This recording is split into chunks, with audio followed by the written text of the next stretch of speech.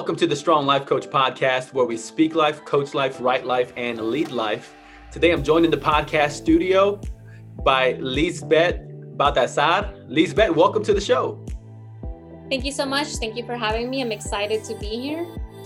All right. Well, I'm pumped up to have a conversation with you. I want to tell everybody who's tuning in a little bit about Lisbeth. She is a first-generation college graduate and lawyer in San Diego. She's a zealous advocate for people accused or charged with a crime. She is an introvert who enjoys hiking and traveling in her spare time. So, Liz, let's jump right on into the interview. What inspired you to become an attorney? Okay, so I don't think there's like a one specific thing that really inspired me to be an attorney, but I remember in high school as a junior, we had what's called a junior exhibition, and we were told, hey, do some research on a career that you may be interested in. And I actually really wanted to be a vet. I completely love animals. I could see myself being like a vet, and I was really interested in that. But when I learned how much science went into it, I was kind of taken aback, and I was like, nah, you know what? This isn't for me. I should probably do something that I can be good at and that I can enjoy and that I'll be passionate about.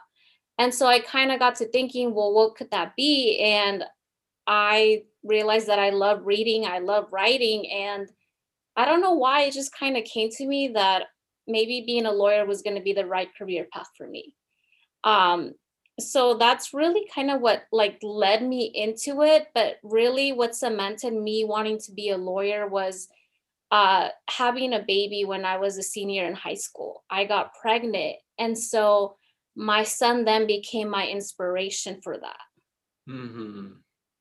Yes. You know, I read about your story on Instagram and you shared about that. And what I love about your story and the authenticity that you give with your journey is you own that. You share like this moved you in a new direction.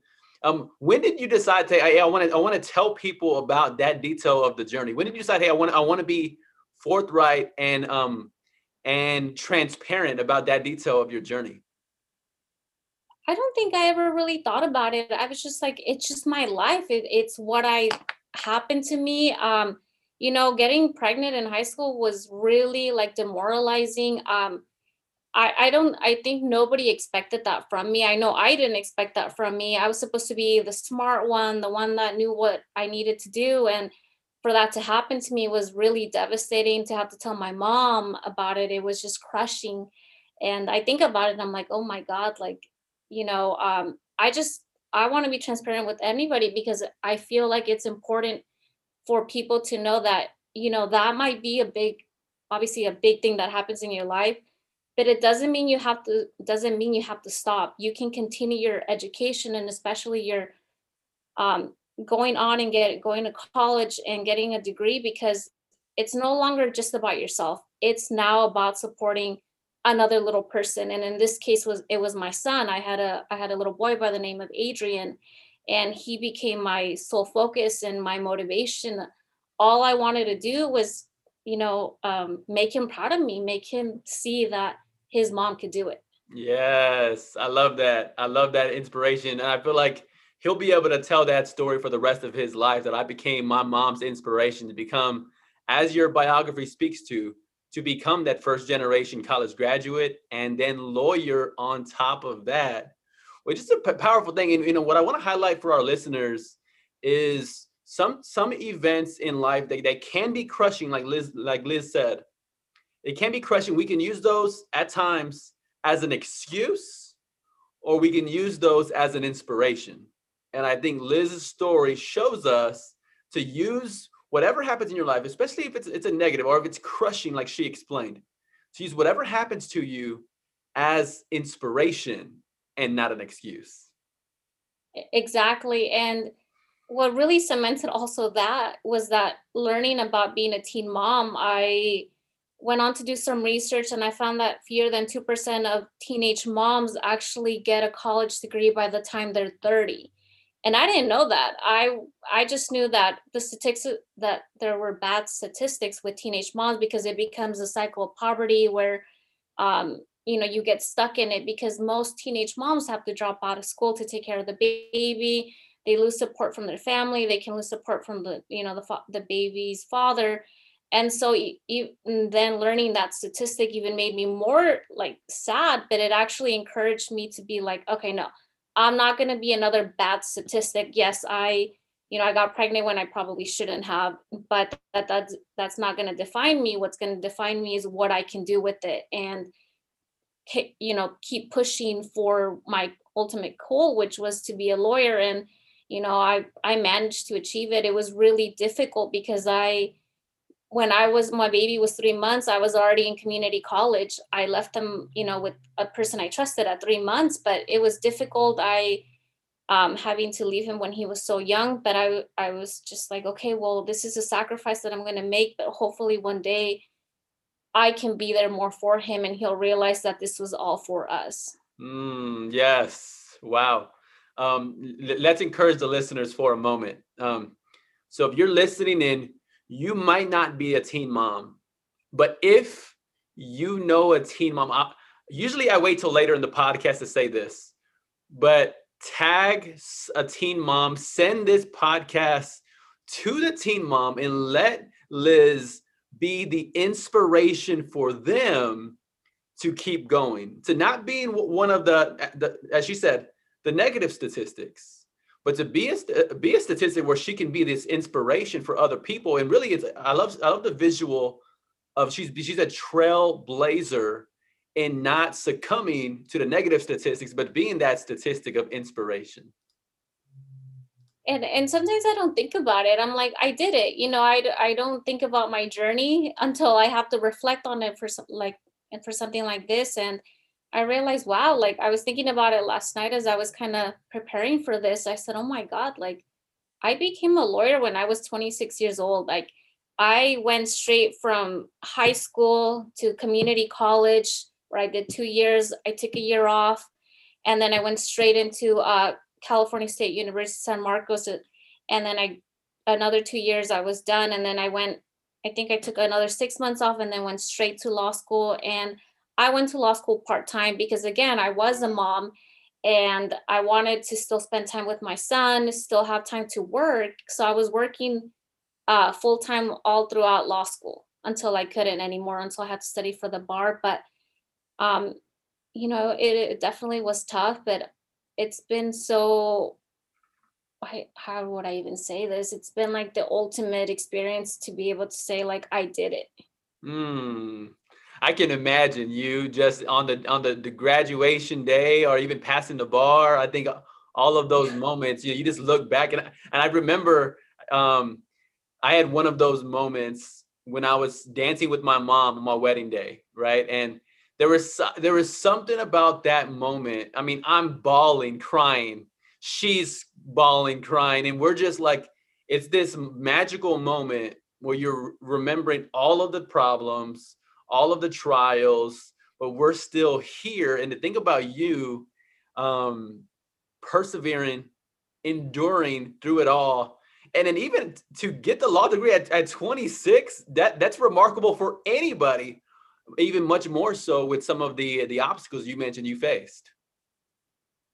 Yeah, I mean, there's plenty of people younger than me. I still think that's relatively good, I hope. But yeah, you mentioned that moment that you had with your mom. Like, I can see that. I haven't been married, but passing the bar and like waiting for the results, it was at home. And I knew I was gonna like cry, but I didn't. And I thought my mom was gonna cry. But what I didn't expect was my dad to cry. So like I remember getting the results, screaming, going to the garage, and my dad was talking to someone on the phone, and I started screaming, and he thought I was like something was wrong with me.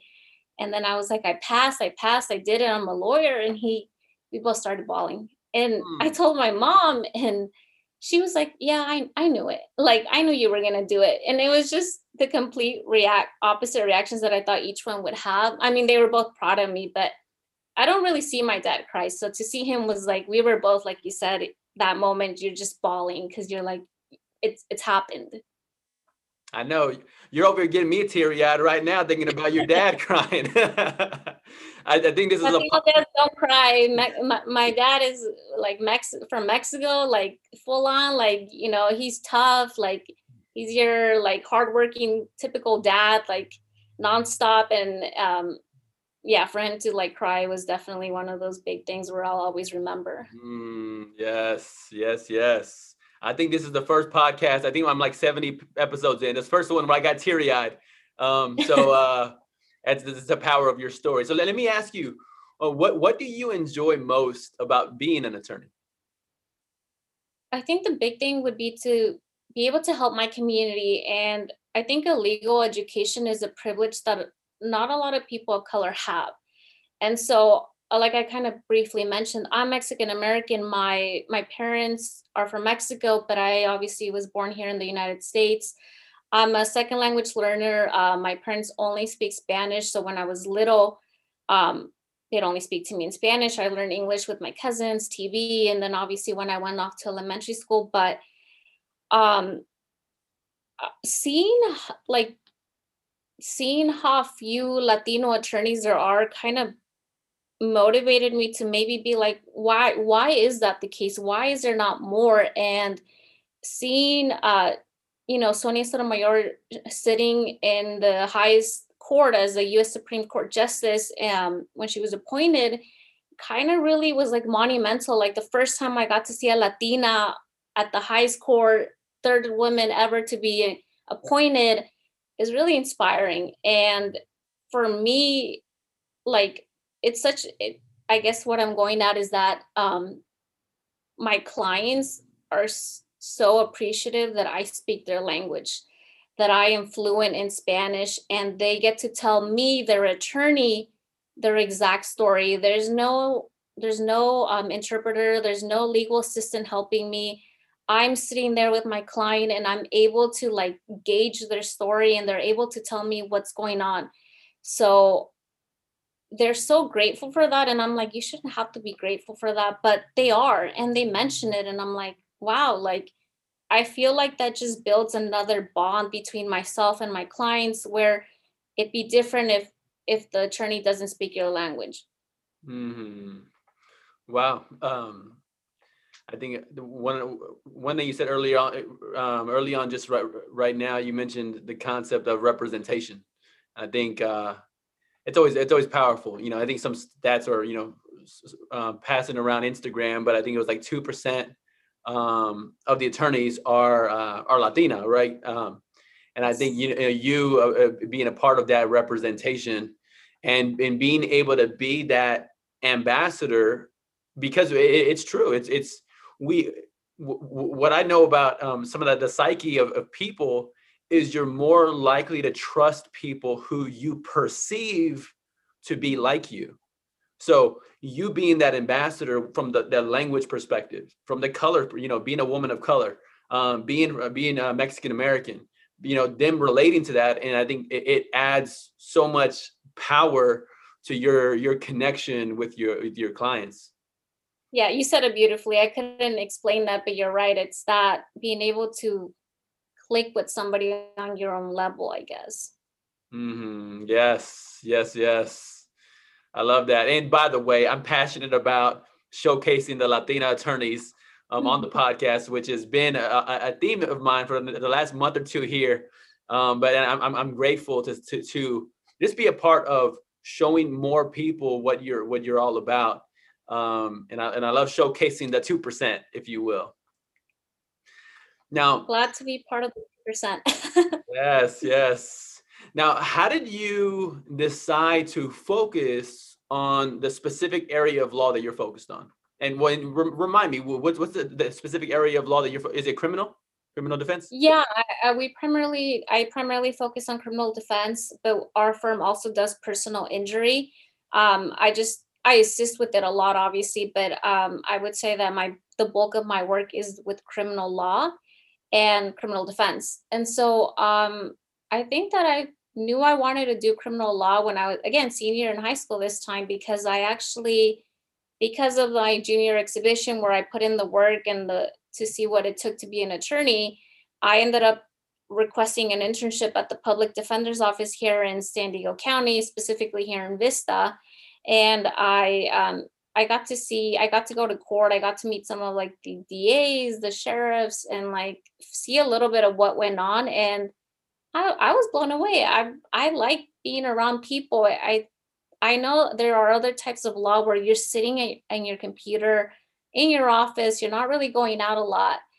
But with criminal law, it's a constant like fast pace. You're around a lot of other people, and I like that. I enjoyed that. I just kind of knew that that was where I was going to go. The cases are fascinating, and also one of the things that my boss mentioned was he's like, like people really need more. We need more Latino attorneys because do you know that when I go to the jails, like it's primarily all Latinos seeing their family members or Hispanic people, and so what's wrong with that? Where even though the Hispanic population isn't as large as the other type of other people here, the people incarcerated are still a lot. There's still a huge percentage of Latinos in custody.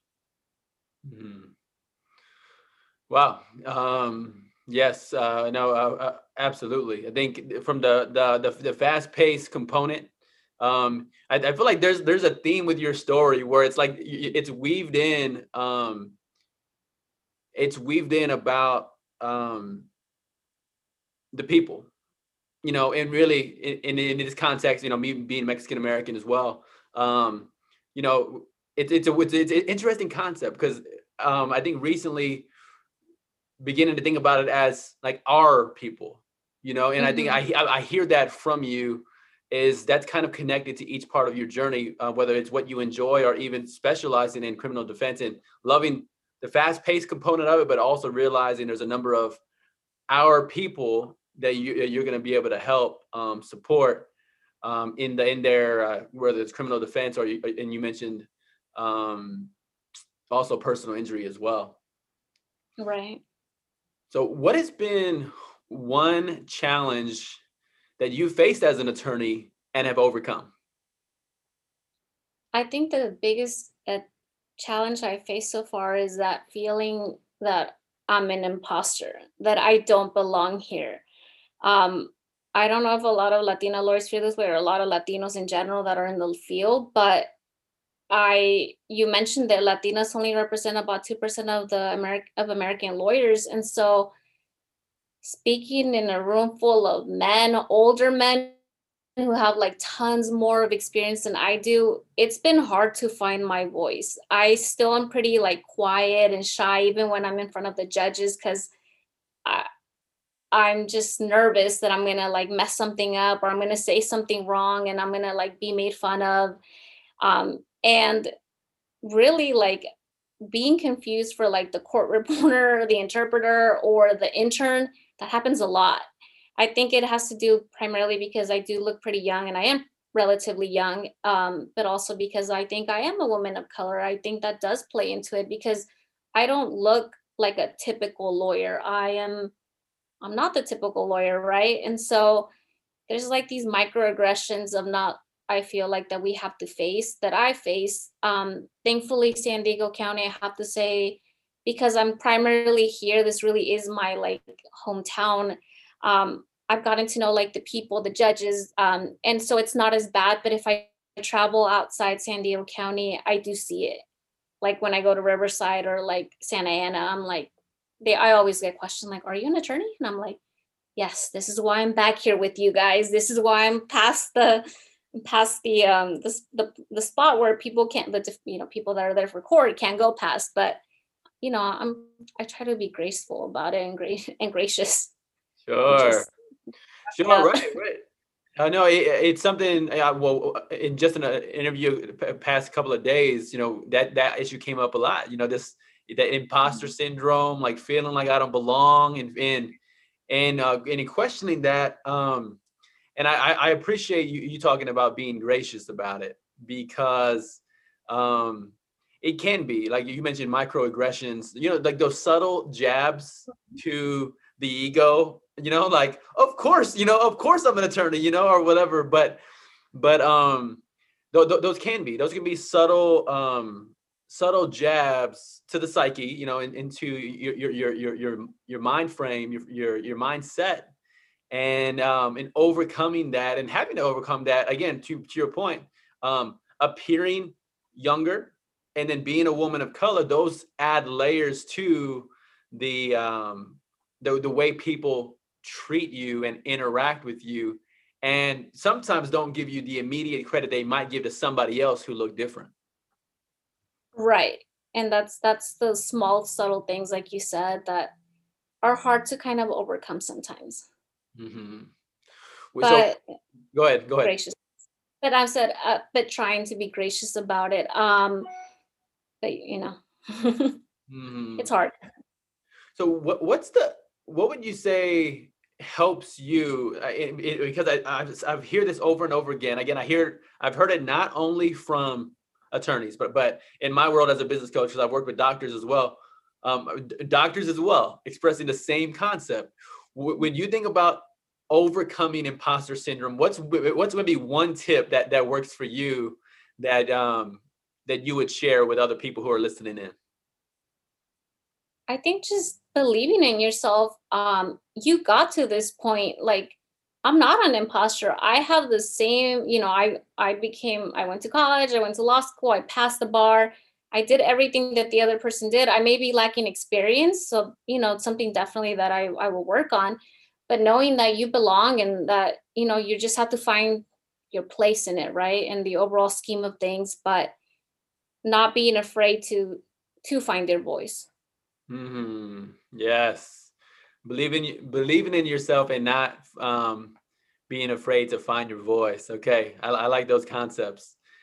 Let's encourage the listeners, believe in yourself. If you have, so many of us have credentials that if we process them, the credentials we have and what we've done, the experiences we have, they can give us so much confidence if we genuinely step back and process and believe in yourself, as Liz mentioned right here.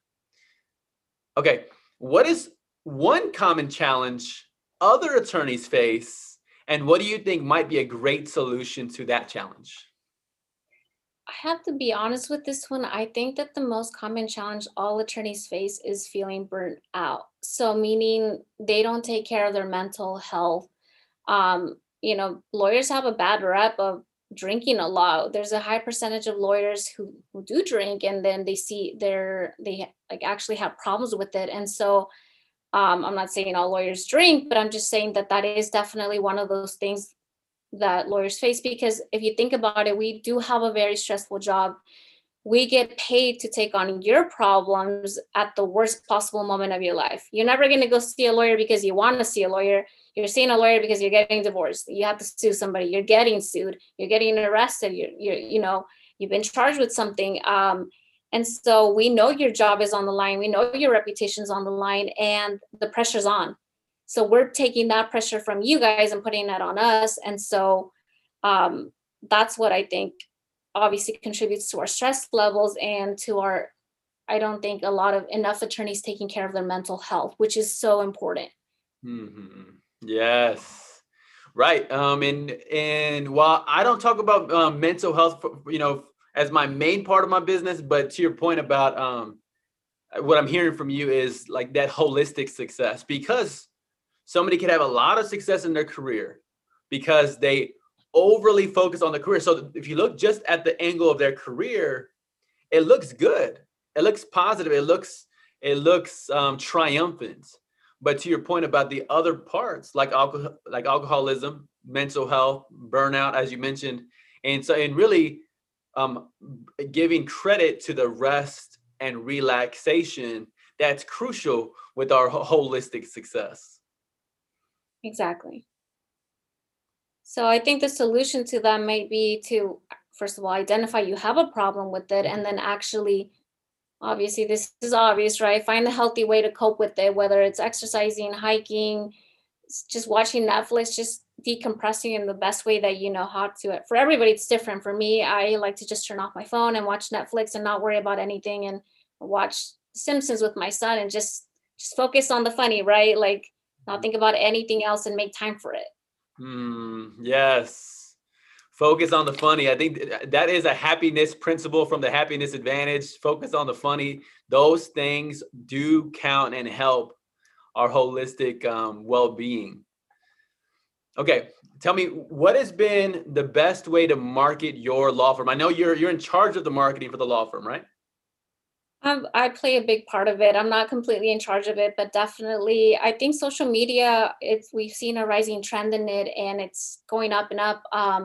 And so just kind of keeping up with the social media trends. Like I don't feel like I'm young anymore, and so like you have your TikTok, you have like your other little apps that people are like always browsing through, and just keeping up with all of that and making sure you're very available and have a good social media presence because I think that's one of the first things people look for now. I mean, besides obviously how good of an attorney you are, they also want to know like, are you doing anything else? Hmm. Yes. And by the way, the whole reason that you and I are even on the podcast together is because of your social media presence. So, you clearly are doing something right for us to be able to be connected from Texas to California. Yeah, I mean, I just started that. I'm like, you know what? Let's wrap this up. Let's work on it. It's definitely work. I mean, kudos to those who actually do it for a job. Like, it's hard. It's hard coming up with things, and you know, and it's hard to also put yourself out there. Hmm. Yes. There is, sometimes people don't like stuff. You get like, oh, my last post, my last post got one like or something like that. Sometimes, I mean, I know Yeah, it could be discouraging. I'm sure you don't have that problem, but but sometimes I'm looking at things and I'm putting extra, time and effort, and then it does. Sometimes things don't get the traction that you think Yeah. it would have got. Um, Exactly. No, but not being discouraged because I that happens to me. I'm like, oh, why didn't this post get like this many likes? And this one that I didn't even put time into got like 100 times more likes. I'm like, but it is. I guess it's just what people want to. right, right, yes. So, what advice would you offer someone just starting their career as an attorney?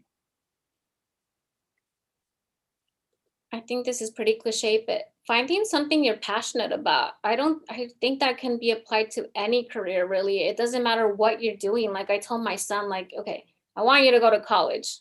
Please, I really do.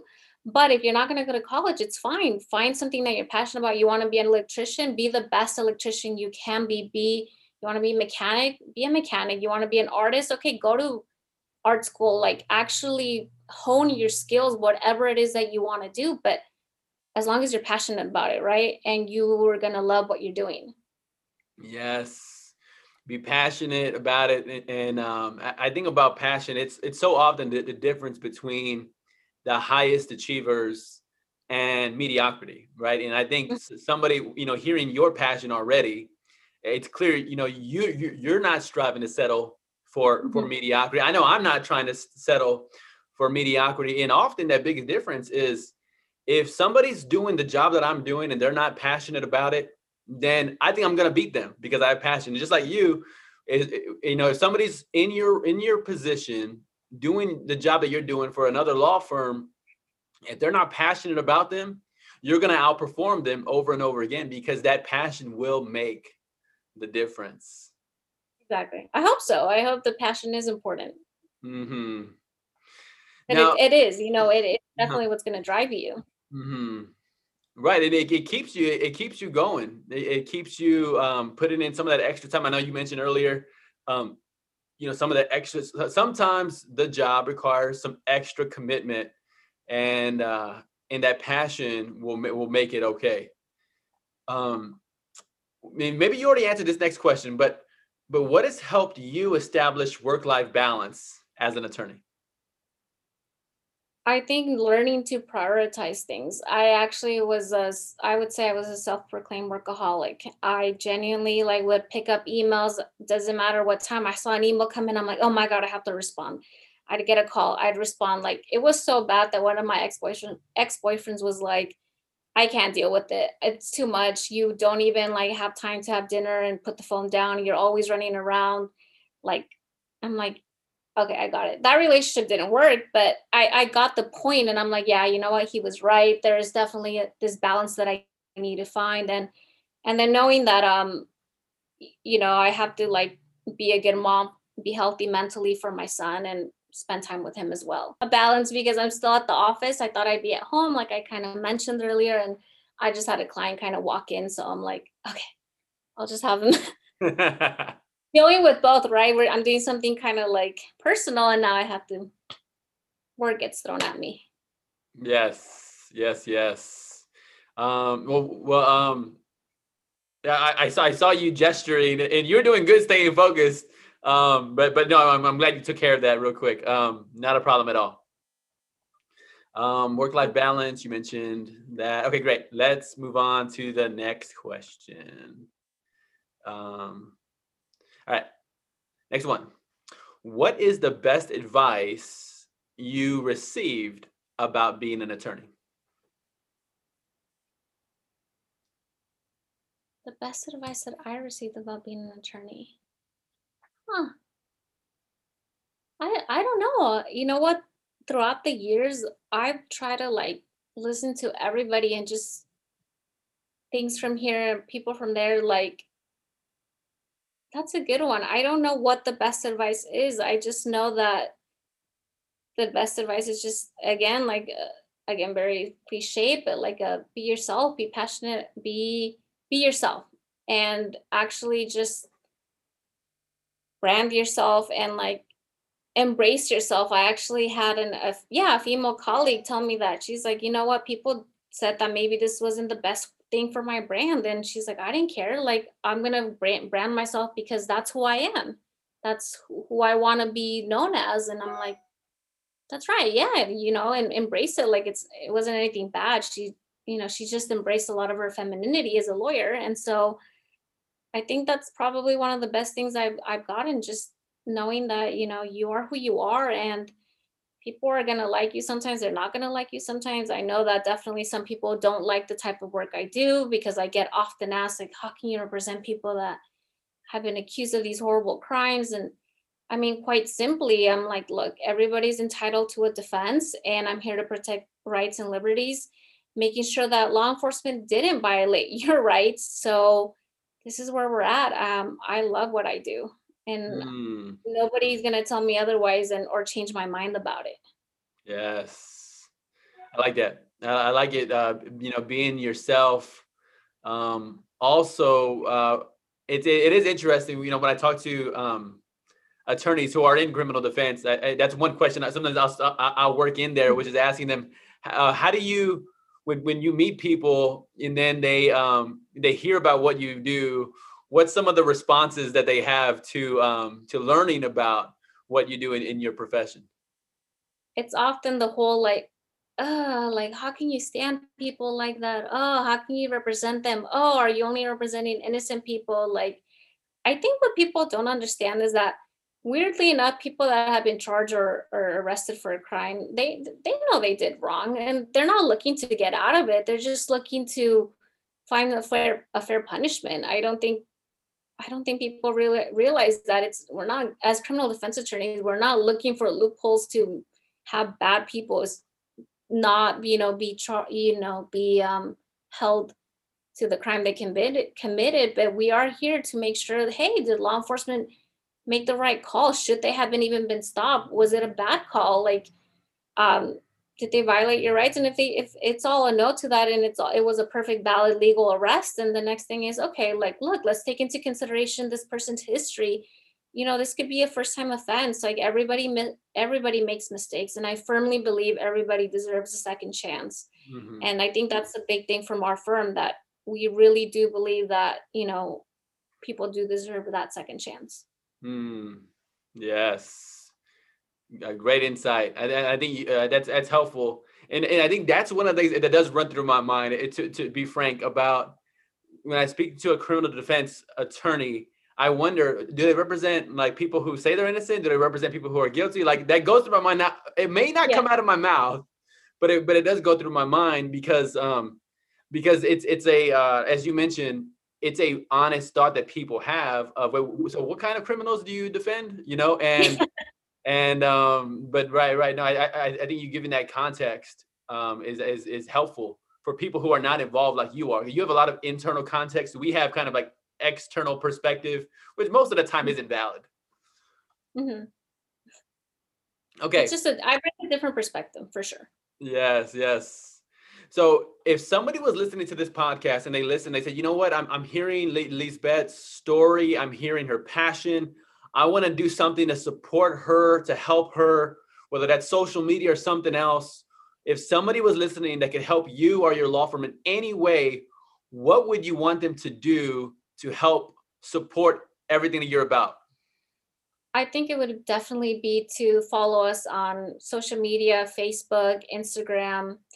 Um, I would say obviously reviews, but I only ask for these for my clients because I ask them, hey, if you don't mind, leave a review of our services. It's really helpful for our online presence. But the big thing is just following us on social media, just because, at least for me, what we're trying to do is, give out some general advice, what to expect, what not to expect, what to do, what not to do during certain things.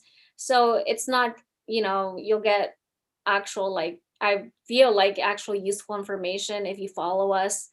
At least that's what we're obviously trying to generate. So that would be the best thing. And I love meeting new people. I love connecting. People want to message me on Instagram, actually Instagram, or even email me. I'm really good about replying to my emails for the most part. Mm, awesome. Now, so remind people of the handle on Instagram and your handle on Facebook. On my Instagram, it's Lisbeth, my first name underscore attorney, or I think vice versa. I'm kind of like zoning out on that. And then for our firm, I believe it's like JD Law underscore law underscore offices. I'm trying to think. I can probably send that to you. And then on Facebook, we're just JD Law. Okay, no, that's fine. What we'll get a chance to do is I'll put that information in the show notes. So anybody listening in, if you want to go support her, follow. I think Facebook 5-star reviews are okay. Remind me if that's okay. Is that Yeah. only for clients, or can podcast No, listeners yeah, it who could are be anybody. I've had people be so, like, I'll pick up the phone sometimes and people will ask me for ex attorney, and I'm like, I'm sorry, like, I don't do family law, but let me refer you to somebody that I can trust and I know, and that's also like a Latino Latina that speaks Spanish, and they're like so grateful. And I'm like, hey, if you don't mind, like, would I give them the information, I text it to them, and they're like, I'm like, if you don't mind, like, would you leave me a review if how I treated you? And a lot of people are really gracious about it, and they're like, yeah, of course, he took the time, and I'm thankful for that, like, because I want to know that I can be like a first resource for people. Like, I tell people when I meet them, look, I may not be an immigration attorney. That's like the biggest thing I get, do you do immigration? Mhm. But I can refer you to attorneys that do that, and that I trust, that actually, like, I've worked with, that I like how they work. Yes, yes, yes. I love that. I love that. So yes. So if you're listening in, podcast listeners, go give those 5-star reviews for sure on Facebook. And then I know you said you don't ask for non-clients, but just support what Liz is talking about. We'll put all the handles and the contact details in the show notes. Let's use one last question for us before we wrap this up. What are your favorite qualities of your favorite people? I would have to say the hard work, the ethic of working hard, because my parents are really one of my biggest inspirations. My dad is from Querétaro, my mom is from Oaxaca, and they're both, my dad's a roofer, my mom was a housekeeper slash stay-at-home mom. And I mean, I was working at, like, the earliest memories I have is working, like going to with my mom and like cleaning houses, and and like, so I really actually like cleaning. And that really instilled in me this hard work ethic of what it means to want to succeed. My parents always said, like, get an education, be better than us, just work with your mind, not your body. Like, when you get older, you want to have something that you can fall back on. Like, never, they were never pushy about it. They were just always supportive. They steered me in the right direction. And I have to say that, like, I hate lazy people. I hate people that don't put in the effort, that that they should or that they could. Even if you're giving it, like I told my son, like, you don't have to be perfect. I just need to see effort. I need to see that you're at least trying. And I think for me, that's probably the most important quality that I admire in people, because that's what my parents showed me. And that's what I've tried to embody in my career, with my clients, with my friends, and loyalty and being there for people. Yes, yes. Well, I know you mentioned your parents are Spanish speaking, so let me give them two words: bien hecho. I think that means well done. I'm not great with Spanish. I'll try it when I'm feeling a little bit more confident, but I think them being somebody people who are your inspiration, it's always a beautiful, powerful thing for me to talk to a daughter or our son who are inspired and motivated from their parents' example. In this context, of course, it's with the work ethic. Yeah. Well, awesome. Well, thank you, Liz, for joining me on the Strong Life Coach podcast. Thank you so much for having me. I was really nervous. I hope I gave your listeners something worthwhile to hear. Like I said, I send me messages. Like I tell people like all the time, like if you have questions about law school, I'd be more than happy to answer them. It's been a couple years, but I will give you whatever I remember, tips on the bar, passing the bar, like anything that I could do to help a fellow person that, wants the help. I'd be, I'm more than willing. Yeah. So thank you so much for having me. I really appreciate having the chance to tell a little bit about my story. And you're right. You did a fantastic job. Again, nobody's got me teary-eyed before on a podcast. So you are the first one to move me in an emotional way in that space. For those listening in, let me thank you for tuning into another podcast episode. Go over to the Apple Podcast and give us the 5-star rating. Of course, remember to subscribe. And remember, this is the Strong Life Coach podcast, where we speak life, coach life, write life, and lead life. And we'll connect with you on the next episode.